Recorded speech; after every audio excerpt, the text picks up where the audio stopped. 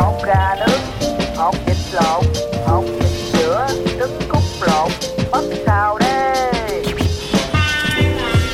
Hey, this is Neil Mackay, your host of a Vietnam podcast.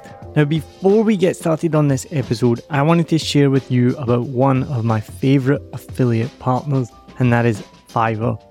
I've been using Fiverr for years for everything from ordering YouTube thumbnails to keyword research, writing podcast articles, even to Canva designs and thumbnails and more.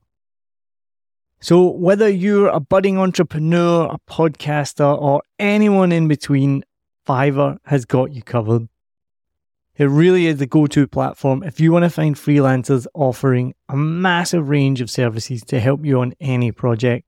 Maybe you need a stunning new logo or just a short animation, whatever you need, you can find it on Fiverr. What I love the most is how easy Fiverr makes it to connect with talented freelancers from around the world, all at prices that will fit whatever your budget is. Plus, with Fiverr's secure payment system, you can trust that your transactions are safe and secure.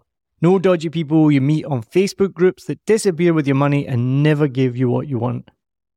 What, that's only happened to me? As an affiliate partner, I will get a small commission if you use the link and at no extra cost to you. As an affiliate partner, I will get a small commission if you click my link and you buy something, all at no extra cost to you. And best of all, you will be directly supporting the making of this podcast that you're listening to for free, but it is not free to make. So why wait? Head over to somewhere that you've probably never been before. It's called the show notes. So whatever app you're listening in, if it's Spotify or Apple Podcasts or anything at all, head to the show notes, click on my special link, and then you can browse thousands of gigs ready to help you with your next project. And now, let's dive into today's episode. Let's go.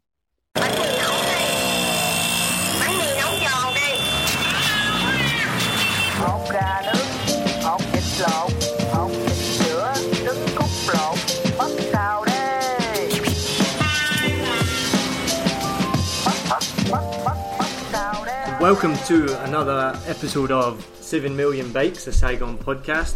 My name is Neil Mackay, I'm your host, and today I have Greg Lee with me. Greg is a freelance football journalist from London. He moved to Saigon in January, and he is a digital nomad. He's, like many people, planned to stay for a short time, and then really enjoyed Saigon, so decided he didn't want to go anywhere else, so he's going to be staying here for the foreseeable future. And we're going to talk to Greg about why he came to Saigon, what he does here, and what's life like in Saigon for him. So thanks for joining me today, Greg. No problem, thanks for having me. So where are you from in the UK? London.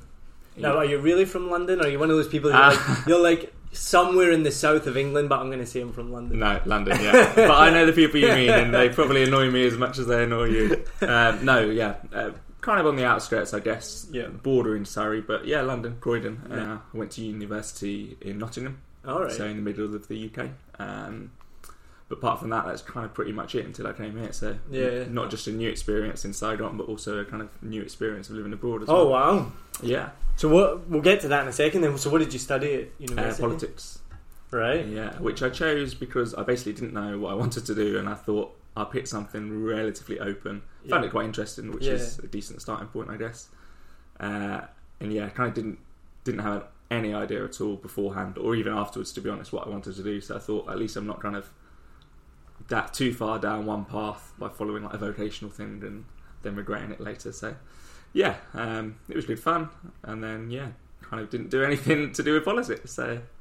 And then so you did your degree in politics, and then how did you get into football journalism? This seems like the dream job for most football fans. Yeah, it's really lucky, and it's one of those things where obviously there's the stresses that come with every job, but you kind of do have to remind yourself it is still a great gig to have. I started doing it after uni, partly because I didn't know what I wanted to do, so I had a lot of free time, started writing articles as a hobby, and kind of gradually just got right place, right time. I think got some freelance work. And I think once one publication had kind of agreed to pay me for something, I kind of thought, I can kind of not work for free anymore. I got very fortunate in some ways because the vacancies opened up and people became available that might not have if I'd come at a different time. But managed to get enough freelance work to kind of sustain it as a full-time job. Because a lot of people, I think, a lot of people do it as a hobby.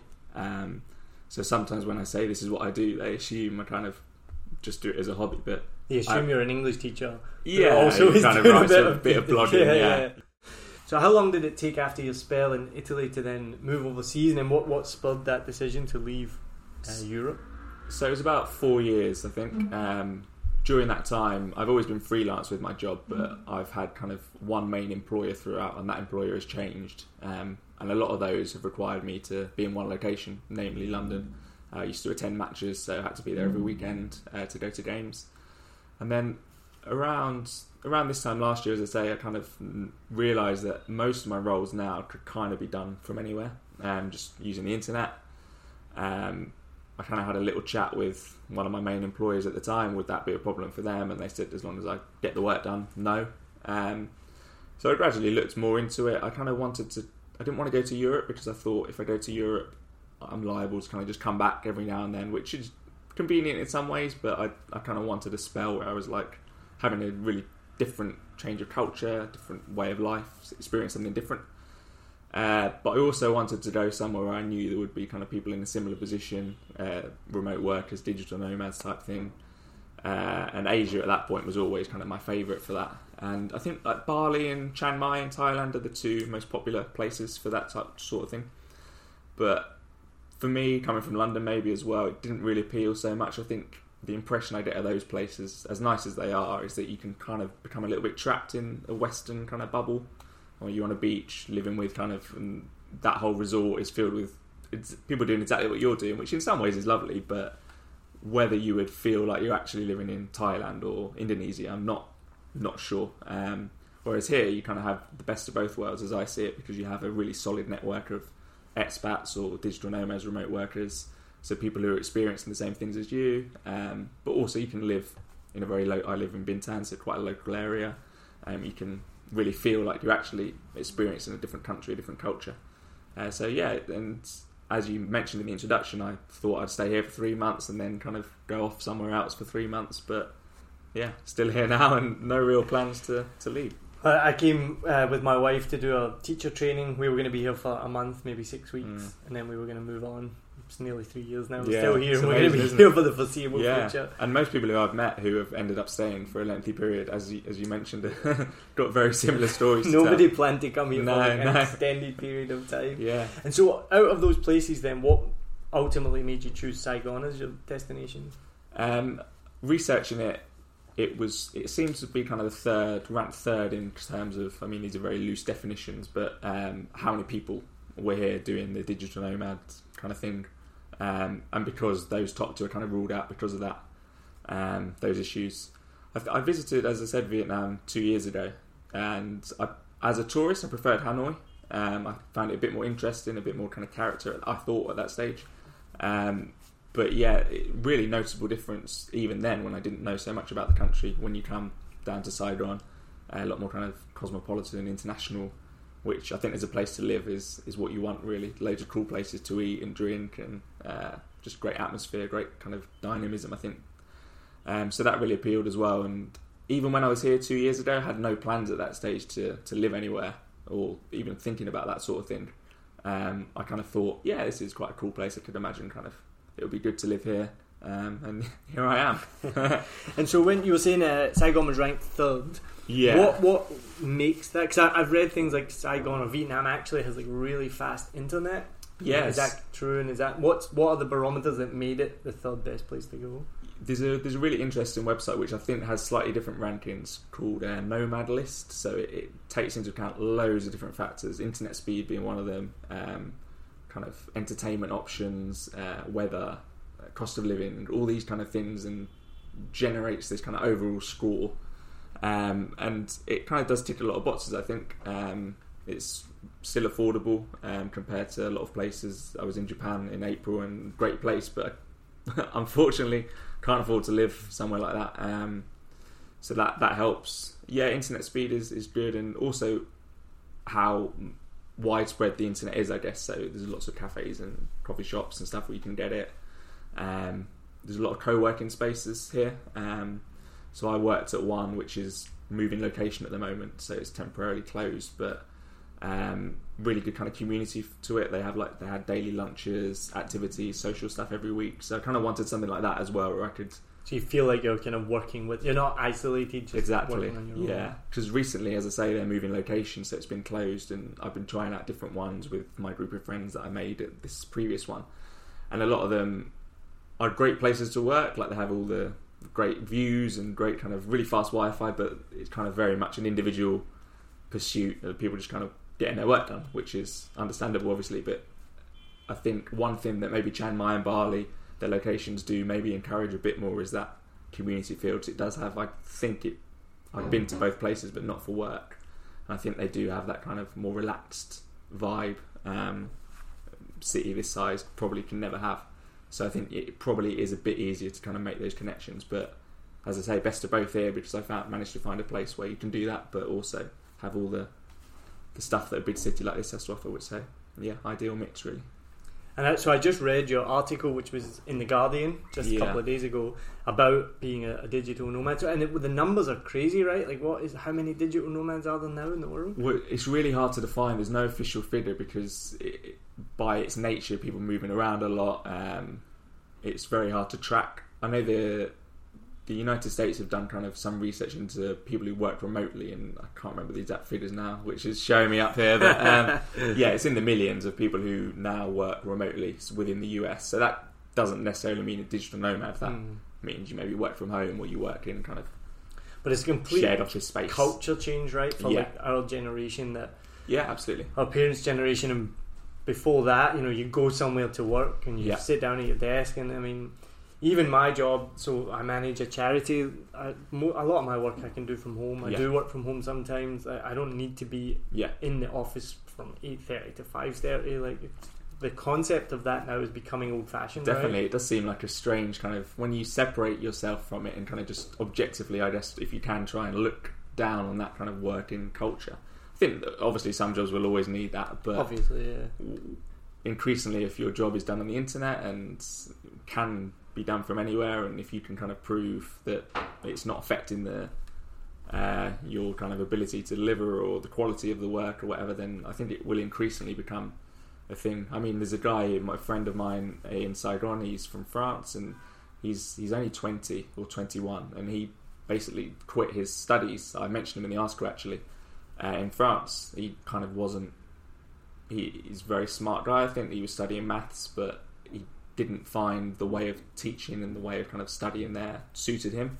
So he's come out here and he's kind of building his own online maths course and stuff like that. So it's not just, there's a lot of entrepreneurial people who are doing it as well. It's not only people who have the fixed job and then take it remote. Some people work the other way around. They decide, I want to go remote.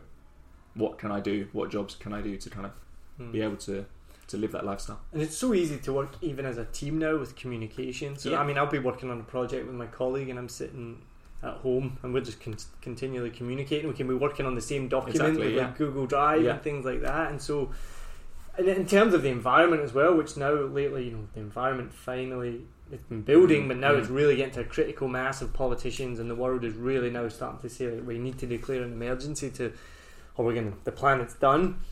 And so you think about in terms of transport and emissions that everyone spends to get to an office that they don't need to be at. Yeah, like, that's another thing that could be definitely. Yeah, there's a lot of factors. Yeah, I think it is. It's obviously something which is increasing, but I can't see that kind of trend being reversed. And you kind of wonder how far it would go. Even like you say, you could still be living in the same place you live, but working from home or working in different locations. Just that ability, I think, to be able to do it from anywhere is increasingly becoming a thing that is viable for a lot of people. It's definitely more common. The last time I was back in the States visiting my wife's family, her cousin and her roommate worked from home. Like, they had the whole office set up and it was all paid for by the company. And I think it was taking phone calls, but you can set up everything that can be done in an office. Yeah, exactly. Can be done from home. Yeah. And so, pretty good for them. They could just roll out of bed and start work right away. Yeah, not bad commute, that one. yeah. So what would you say for people that are thinking of being a digital nomad? I think a lot of people, it sounds like the dream almost, right? Like, for many people back home in the UK, it's pouring with rain. London, the transport, and they're like, I could be sitting on a beach in Thailand Yeah. doing this, drinking a coconut, typing away. What are the realities of being a digital nomad, and what are the benefits and what are the disadvantages? Yeah, I think you're definitely right to raise that, because it does look like a idealised kind of way of doing things with no drawbacks, but there definitely are. And it's funny, I wrote the article, and as I said, I came out here in January, so my intention was to be a digital nomad, but I'm not sure I am now. If I'm going to stay in Saigon, that kind of probably nulls the nomad bit of it. I didn't tell The Guardian this when I was commissioned, but no, my intention was to be, so it was something I researched a lot, and I have met people who would fit that category. But so I think the main thing is that one woman who I'm friends with here told me that she's been on the move for about 8 years or something and never really stayed in a place for longer than 6 months. And you do kind of get that feeling where you are drained, basically, physically, emotionally, and it's great fun, and you probably have great days where you are in like an idyllic location and you're on a beach and it looks great. But she was saying it can be hard to build kind of relationships with people and places as well, and you almost protect yourself by avoiding that. So I don't know how this would work, but I would imagine that if you're with a group of people, maybe you don't want to commit too much. You almost don't want to like them enough, because then you kind of, when you know you have to leave, it's harder. So I think there's definite downsides to it. And so some people take that decision like, I am going to move constantly, like every 6 months or so. Another guy who I spoke to for the article, who is in Greece at the moment, but he was saying he's lived in 50 cities or something over the last 4 years, and I say lived, but been based in to do work, but that might be for 2 weeks, a month at a time. And I think for some people that's great. You obviously would get to see so much of the world. It's an amazing experience as well, but for some people, including myself, I think I would find that too much. I think sounds exhausting to yeah me. Exactly. And to keep doing that, obviously if you have like a lot of people take a year out to go travelling, which is different because you have a defined kind of period of time when you're doing that. So being on the move for that period, I guess, is not that sense of permanent, that being that permanent kind of upheaval and change is something that I think a lot of people would maybe not enjoy, even though it can kind of sound like the ideal way to do it.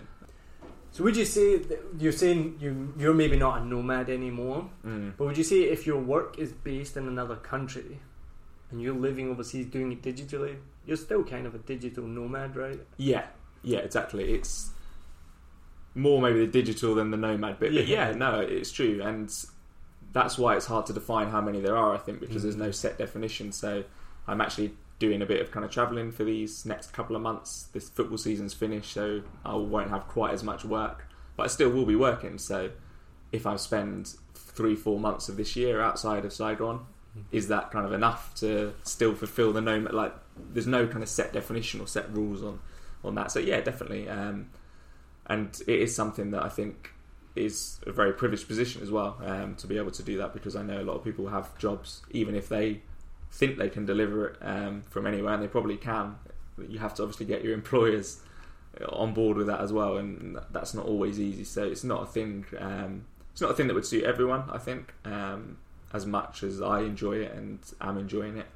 I think the most important thing is just to not, when you're researching it, not kind of get trapped into thinking of just kind of the Instagram posts where you see people working with a laptop, and because that does look great, but it's not necessarily a fair reflection.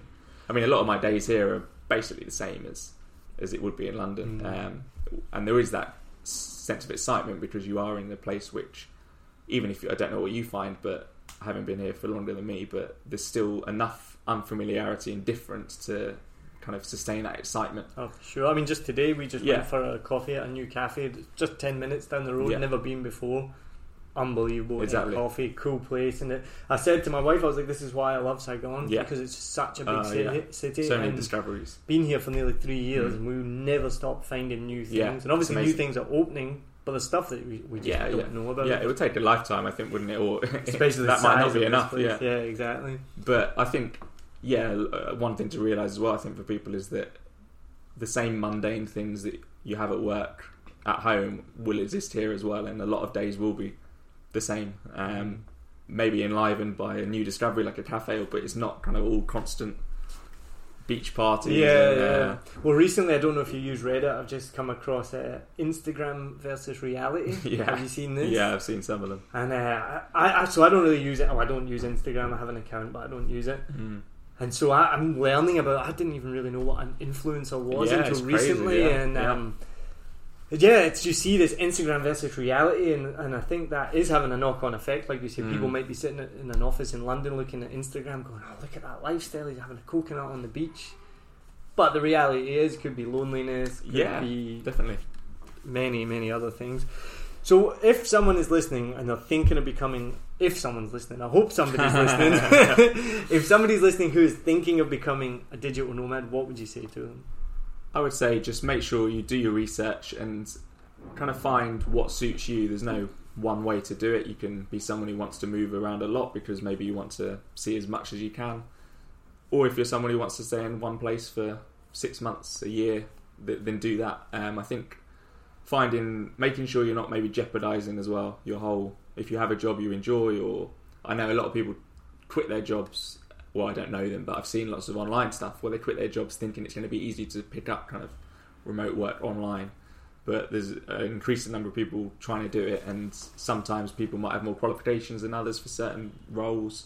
So I think just be sure that you're it's something which you can do, not just something you that sounds ideal, but then maybe cause you problems further down the line. But I think just do research into it, I think, is a thing, and if you think it suits you, then go for it. Don't just look at Instagram, quit your job one day, book a flight, and then just think, it's tempting, I'm sure. We've all been there. But and so, specifically to Saigon, what would you say to somebody who's thinking about coming to Saigon as a digital nomad? I think it probably applies for across the board, but I think it's a city that I love.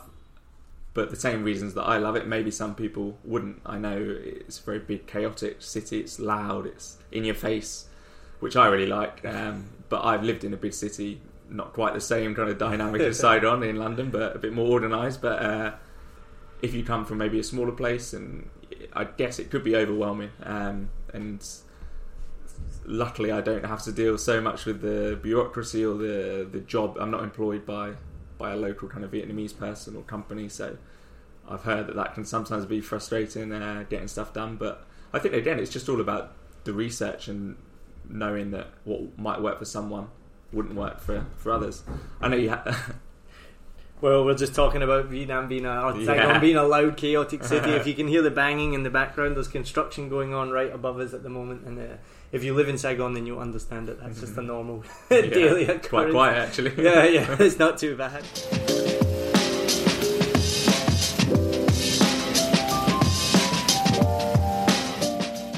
We'll finish off with the same questions that I ask everybody that comes on to 7 Million Podcasts. We're going to ask you about Saigon, get some of your tips and what you like here. So first of all, what are your top 3 Vietnamese foods? It's a tough question, this one, because there's a lot. I do really like Vietnamese food. I like to try. I'm probably the unpickiest eater I've ever met, so I like to try new things. Now that is strange for an Englishman. Yeah. Because I've got a colleague who's English, and going out, I've only been out for a couple of times, but it's like, is there chilies in that? What's in that? What does it taste like? And he's like, like many English people, my mum is eater. Yeah. My mum is probably would give him a run for his money, I'm sure. So I think I would go for probably murdering the pronunciation here, but bun thit nun, the grilled pork. Now that is funny because I don't know the correct pronunciation, but you might be murdering it, because I learned recently. If you say what you said, you're saying Halni meat noodles. Okay. So, nung is Halni. Grilled is nung. Maybe that's what I meant. Have you not tried it? So apparently someone told a friend recently that it's the most common mistake that expats make. And she overhears expats asking for bun thit nung, which is Halni meat noodles, instead of bun thit nung. So you got to smile nung. There we go. There you go. So if you've been getting funny looks, I've got funny dishes as well. I don't know what they're saying. Why am I getting all these propositions and phone numbers? Exactly. So that one. That one, yeah. Ban Can Kua, if I've said that one correct. It's I really like the thick noodles. So udon noodles and Japanese food, and that's the thick noodles, crab soup, quite thick, everything really. Big fan. And I eat probably bread or bread-based things far too much. So I'm very partial to a bambao, the pork kind of steam bun. Big fan. Yeah, they're pretty good. All right, and moving on. What is your favourite bar and your favourite beer? I'm a big craft beer fan. Yeah. And I'm spoiled in this city with craft beer. So what would be your favourite bar and your favourite beer? That was, just to say, that was one of my biggest pleasant surprises, actually. I wasn't expecting so many kind of craft beer places. I don't know. Was that the same when you first arrived? Well, no, it's interesting. I first came to Vietnam on a holiday before we moved here, and it came up in my memories recently. And we went to Pasteur Street Brewing, and my post at the time was it was the only craft beer bar in Saigon 4 years ago. It was the first and only one, and now I think there's about 12. Yeah. And you also get in bars that serve those breweries beer as well, so you can get it a lot, very widespread now. It's been crazy to watch the growth, because as I said, I lived in Wellington in New Zealand before there, and that's known as like the craft beer capital of the Pacific, and the craft beer there is just spoiled. I lived in the city, and we had about 10 craft breweries just within walking distance of our apartment.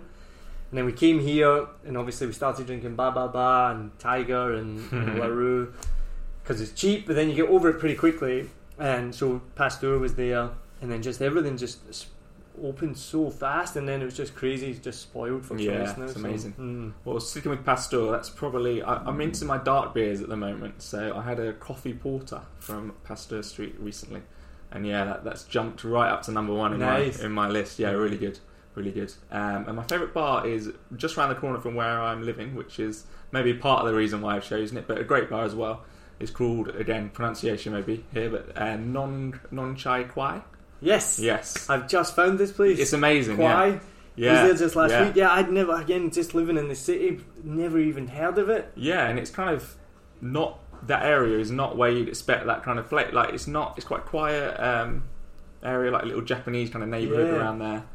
But yeah, it's like a ruin bar, isn't it? The Hungarian little dive bar, right? Yeah, and then, it's great. So many beers. They got beers from Hanoi. Yeah, incredible menu. Yeah, it must be almost 100 beers in total. I think. Yeah. So if anyone's listening, you live in Saigon, look up Kwai, Khoai. Yeah. And what district is that? Bintang. But it's not too far from District 1. It's kind of just over the bridge, so it's not have to venture too far if you're in the centre. That's a good shout. Yeah, that is a really cool bar. I'm quite excited to find that. And what's your favourite daytime place to drink? I really like a place. So as I was saying about the co-working thing recently, having previously worked in one place kind of all week, I've now been discovering new places, some other co-working spots, but also some cafes and places like that. And I went the other day to Old Compass Cafe, which was really nice, really kind of homely. It's very central, isn't it? It's on Pasteur Street, right? Yeah. So you kind of expect this obviously very busy area, and it's maybe the 5th, 6th floor or something like that, but really kind of quiet, oasis of calm, kind of in this middle of this. Really, because that's one of the busiest kind of really busy and junctions right there. And you got Liberty Central next door, right? Yeah, exactly. But they do kind of everything, so you can get a coffee there. I think they do all day breakfast. They do lunch, dinner, craft beer, wine. So it's one of those places where I think I went there to work, but I think it'd be great just to kind of hang out as well. Not very busy in the daytime, but kind of enough of an atmosphere to stop yourself going crazy. So yeah, I really like that. I think I need to go back there. I've been there before, but a long time ago. I need to go check it out.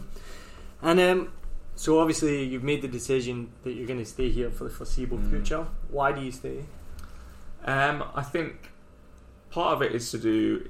Some of it is to do with Saigon itself. Some of it is to do with other factors. So I've made some good friends here. I think any place after 3 months isn't kind of enough time where you feel like you're getting to know it, but I felt it's too soon to kind of leave. There's still so much more, as you were saying yourself, to discover. But I think Saigon just, for me, ticked so many boxes. I think it's at a really interesting stage of its development right now. You are seeing these increasingly craft beer places and burger joints and all these kind of new things popping up. But there's also very traditional areas that still retain that sense of I love that in District 1 you can still you can go to these fancy places, or you can go to just get a bowl of noodle soup for 30k or for £1 or $2 or whatever. Don't know my exchange rates too well, but No, trying to cover all right. bases. Yeah. No, So the mix of stuff I think is one of my favourite things. It's such a unique place, I find, just because of exactly what you said. We're so spoiled now because so my sister-in-law and brother-in-law live here as well, and they've been here for 5 years. And so for them, it's changed even more so than for us. And so when they first came here, there was almost nothing. And now we just have so many options for food and different cuisines and beer. And but then at the same time, you know your spots where you can go and get some awesome street food for like 20,000-30,000. Exactly. The fact that you can mix that up. Like I sent a picture to my sister last week of some kumtam I had just outside of this building. And I was like, 30,000. Yeah, it's it was amazing. less than actually. It was like $22,000 for less than £1, and it's just incredible food. And so, what do you think is the most misunderstood thing about Saigon?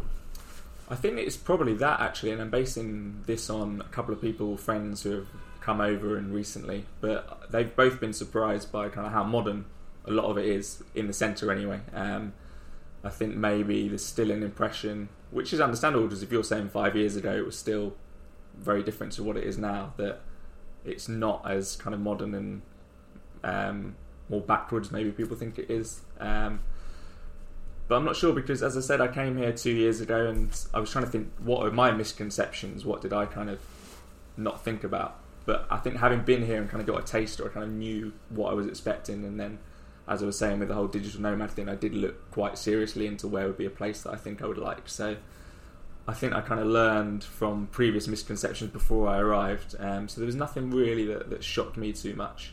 One thing though, we mentioned Hanoi earlier, I think it really is very, very different. I think maybe outside the country you don't realise how that divide that still kind of exists, and how different the two cities are, and the people and the cultures as well.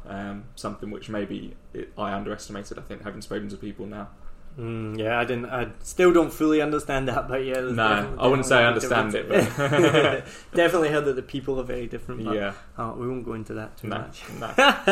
And so obviously we know Saigon is chaotic, it's loud, it's hot, it's noisy, the air pollution can be terrible, the traffic's bad. And sometimes I know, as an expat, you just need to get out of town. Yeah. Where's your favourite place to get out of Saigon? I mean, it's something I probably haven't done as much as I should have, actually. I do work a lot of weekends with my job, so that is often the prime time to get out. But unfortunately, I'm kind of holed up in front of a laptop, which I shouldn't moan about too much. But Vung Tau, I had a really good trip there. I actually got probably my worst sunburn I've ever got there. As you can see, Neil, I'm not the not the most tanned of people. In Scotland, we call you Peely Wally. Yeah.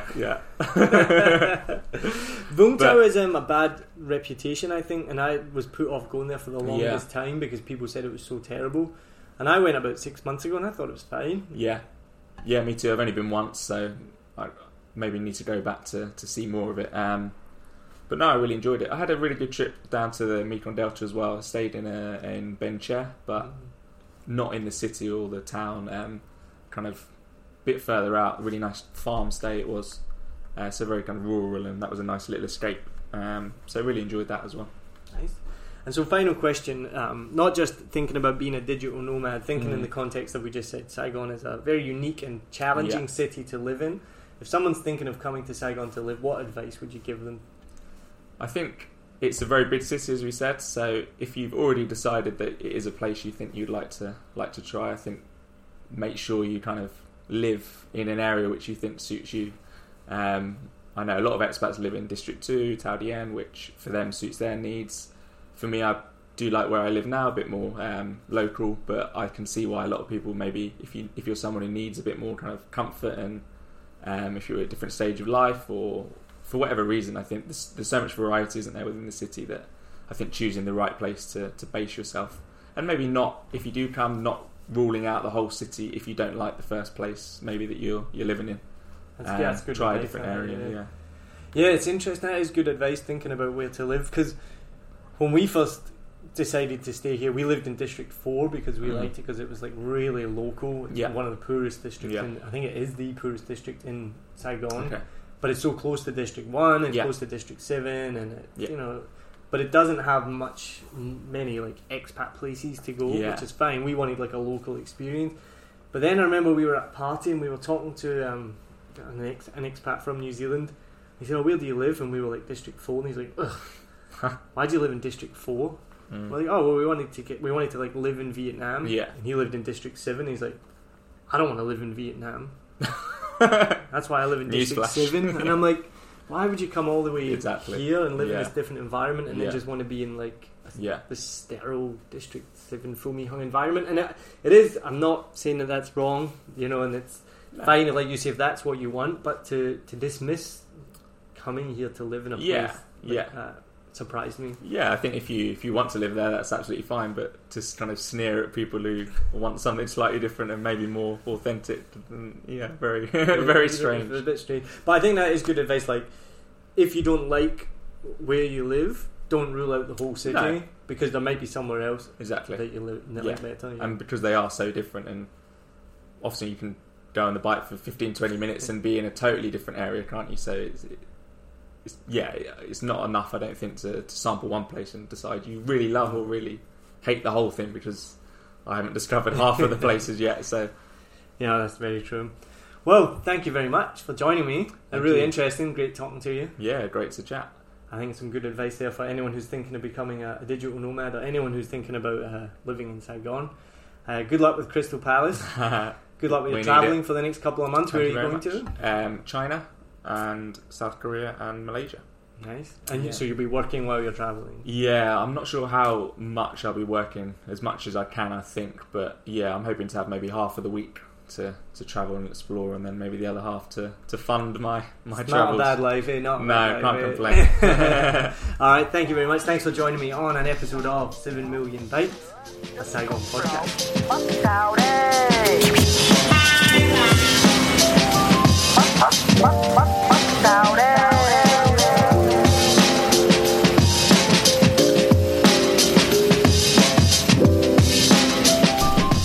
Thanks for listening to another episode of 7 Million Bikes, a Saigon podcast. Thank you very much to Lewis Wright for composing our theme tune and helping with editing. And thank you very much to Lynn Nguyen for helping with the cover art design that you see on our Facebook page and our website. If you do want to leave us a review, go to Facebook, look for 7 Million Bikes, a Saigon podcast, or you can check us out online at www.7millionbikes.com. I hope you're enjoying listening to the podcast. If you have any suggestions of people in Saigon who you'd like to hear from, like to be interviewed, then just drop me an email at 7millionbikes@gmail.com. Thanks for listening. I hope you're enjoying the show. I hope you enjoyed this episode. If you're like me, you may use your laptop at places where you have to use public Wi-Fi.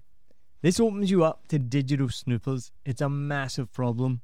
It can be your internet service provider, or you know who, looking at what you do online, or a cyber criminal trying to steal your bank passwords or credit card info, or even a hacker at the next table trying to steal your sensitive data. These days, it is vital that you keep your data safe. NordVPN keeps all of these snoopers away. It makes your internet activity private, protects you from accessing dangerous websites that are phishing for your data, and lets you enjoy your favorite content securely, even while away from home. And it's easy to use. Even I could use it. I've actually been using NordVPN for years now here in Vietnam, and I'm excited to be an affiliate partner with them. I've used NordVPN to watch Netflix, BBC, Disney Plus with ease, and I also know that my information and data are safe from prying eyes, whoever they may be. Join now and you'll get 68% off and 3 months free when you go to my link, nordvpn.com/SMB. Just again, for those hard of hearing, nordvpn.com/SMB. The link is also in the show notes. I know nobody checks them out, but go check that out and you can get the link from wherever you are listening to this podcast. As an affiliate partner, it also means that I will get a small commission when you sign up, but at no extra cost to you. So not only will you be getting a great deal through 7 Million Bikes, you get a great VPN and you'll be supporting 7 Million Bikes podcast. Stay safe online and enjoy the shows you love. Any questions, just let me know. You know how to get in touch with me. And thanks for listening to this show. Cheers.